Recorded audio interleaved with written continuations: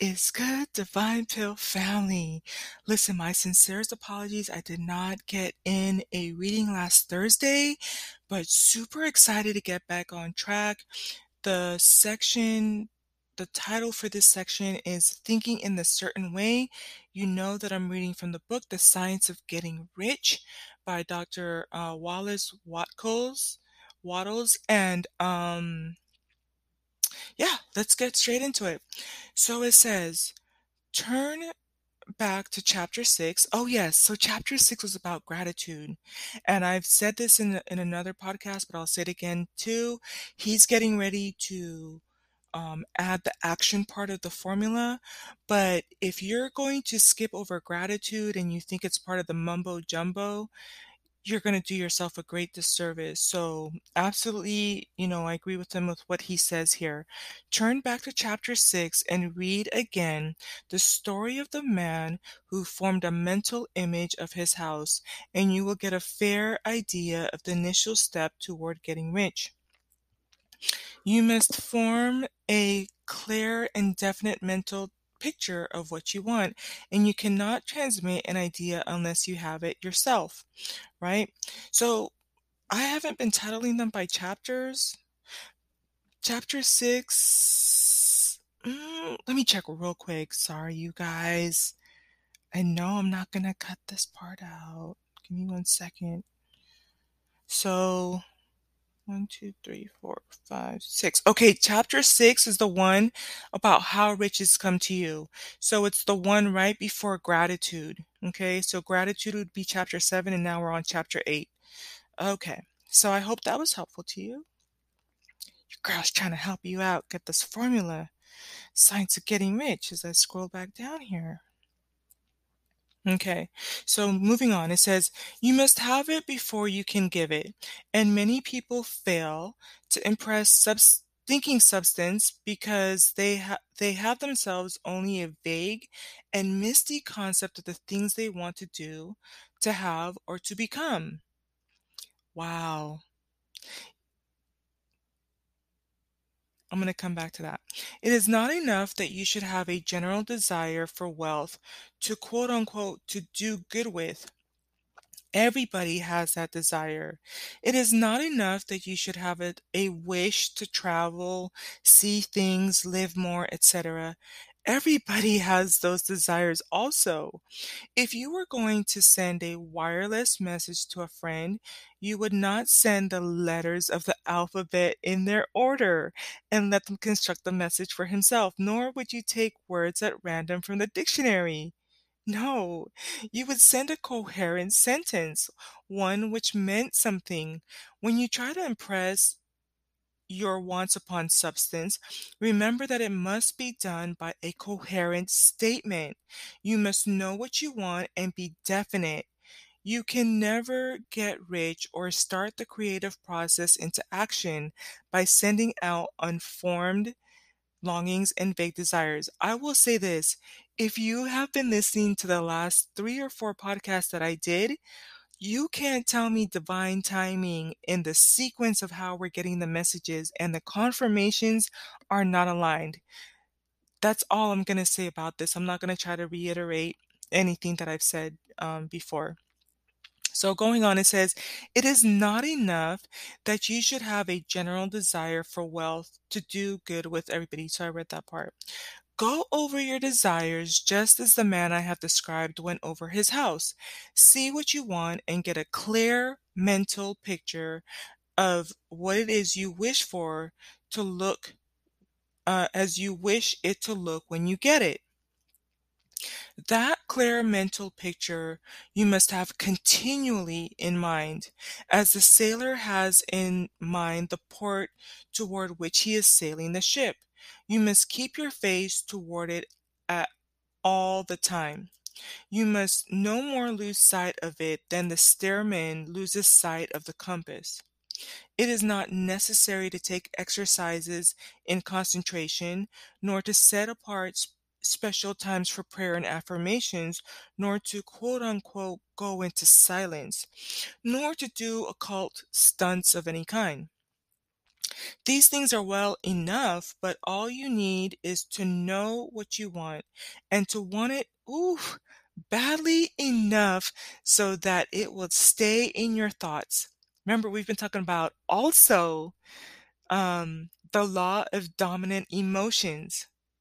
So it says here, these things are well enough, but all you need is to know what you want and to want it badly enough so that it will stay in your thoughts. Spend as much of your leisure time as you can in contemplating your picture, but no one needs to take exercises to concentrate his mind on a thing which he really wants. It is the things you do not really care about which require effort to fix your attention upon them. Mm, mm, mm. And unless you really want to get rich so that the desire is strong enough to hold your thoughts directed to the purpose as the magnetic pole holds the needle of the compass, it will hardly be worthwhile for you to try to carry out the instructions given in this book. Mm. The methods herein set forth are for people who desire for riches, whose desire for riches, let me make this bigger, y'all. The methods herein set forth are for people whose desire for riches is strong enough to overcome mental laziness and the love of ease and make them work. The more clear and definite you make your picture, then, and the more you dwell upon it, bringing out all of its delightful details, the stronger your desire will be. And the stronger your desire, the easier it will be to hold your mind fixed upon the picture of what you want. Something more is necessary, however, than merely to see the picture clearly. If that is all you do, you are only a dreamer, and will have little or no power for accomplishment. I am going to take the liberty of reading that again. Something more is necessary, however, than merely to see the picture clearly, darling. If that is all you do, you are only a dreamer and will have little or no power for accomplishment. Behind your clear vision must be the purpose to realize it, to bring it out in tangible expression. And behind this purpose must be an invincible and unwavering faith that the thing is already yours. That is, that it is, quote unquote, at hand, and you have only to take possession of it. Live in the new house mentally until it takes form around you physically. In the mental realm, enter at once and into full enjoyment of the things you want. That law, I'm going to just jump in here real quick, is I think Neville came out after this one because this book was written in 1916, if I'm not mistaken. But Neville Goddard's thing, and I like some of his stuff, not gonna say I piggyback off of everything that he, um, says, but his thing is, I think that a lot of us um, think about, and I use my example. Let's use the Jaguar F-Type, right? The Jaguar F-Type as a car. Example of manifesting it, and we manifest the thing or we manifest that person, right?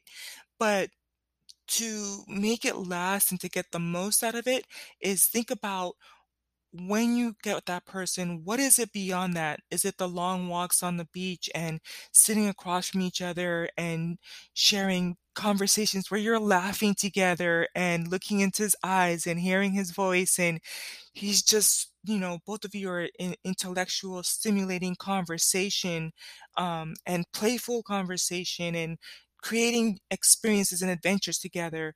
With the car, it's not just, okay, now you got the keys, now what? It's about driving down the coast, driving down Rodeo Drive, going, to pick up your friends or going to the mall or putting your shopping bags in the back of the car and taking it for car washes. What are the experiences around it? Same thing with your house. Do you see yourself walking to the balcony or to the patio, walking into the into the walk-in closet and picking out your clothes and running your hot bath and relaxing in there as you're watching the TV screen or hosting parties. Like that's the part that he's trying to tell you about. Um, in the mental realm, enter at once into full enjoyment of the things you want. Okay, that's that gem that's in there. So moving on, it says, whatever things ye ask for when you pray, believe that you receive them and ye shall have them, said Jesus. See the things you want as if they are actually around you all the time. See yourself as owning and using them. Make use of them in imagination just as if you will use them when they are your tangible possessions. Dwell upon your mental picture until it is clear and distinct, and then take the mental attitude of ownership and toward everything in that picture. Sorry. So dwell upon your mental picture until it is clear and distinct, and then take the mental attitude of ownership. Take the mental attitude of ownership toward everything in that picture. Take possession of it in mind, in the full faith that it is actually yours. Hold to this mental ownership. Do not waver for an instant in the faith that it is real. And remember what was said in a preceding chapter about gratitude. Be as thankful for it all the time as you expect to be when it has taken form. The man who can sincerely thank God for the things which as yet he owns only in imagination has real faith. He will get rich. He will cause the creation of whatsoever he wants. You do not need to pray repeatedly for things you want. It is not necessary to tell God about it every day. It says, use not vain repetitions as the heathens do, said Jesus. Okay, it's not just me, y'all. This is how it was written. Cause I swear I was tripping up on some stuff here. So it said, "Use not vain repetitions as heathens do," said Jesus to his pupils, for your Father knoweth that ye have need of these things before ye ask him. Your part is to intelligently formulate your desires for the things which make for a larger life, and to get these desires arranged into a coherent whole, and then to impress this whole desire upon the formless substance which has the power and the will to bring you what you want. You do not make this impression by repeating strings of words. You make it by holding the vision with unshakable purpose to attain it, and with steadfast faith that you do attain it. The answer to prayer is not according to your faith while you are talking, but according to your faith while you are working. Yes, that took me for a loop there, because I was like, what? The answer to your prayer is not according to your faith while you are talking, but according to your faith while you are working. You cannot impress the mind of God by having a special Sabbath day set apart to tell him what you want, oof, and then forgetting him during the rest of the week. Mm, mm-mm. You can, I'm gonna leave that alone. You cannot impress him by having special hours to go into your closet and pray. If you then dismiss the matter from your mind until the hour of prayer comes again.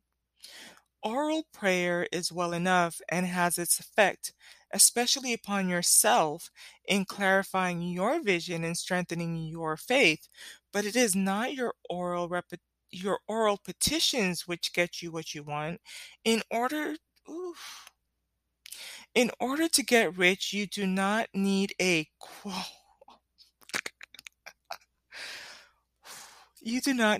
unquote sweet hour of prayer. You need to quote unquote pray without ceasing. Okay. And by prayer, I mean holding steadily to your vision with the purpose to cause its creation into solid form and the faith that you are doing so. And here's another quote. It says, believe that ye receive them. So I think he's quoting from the Bible there. Believe that ye receive them.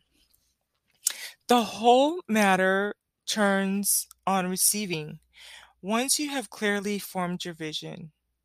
Okay, so the whole matter turns on receiving once you have clearly formed your vision.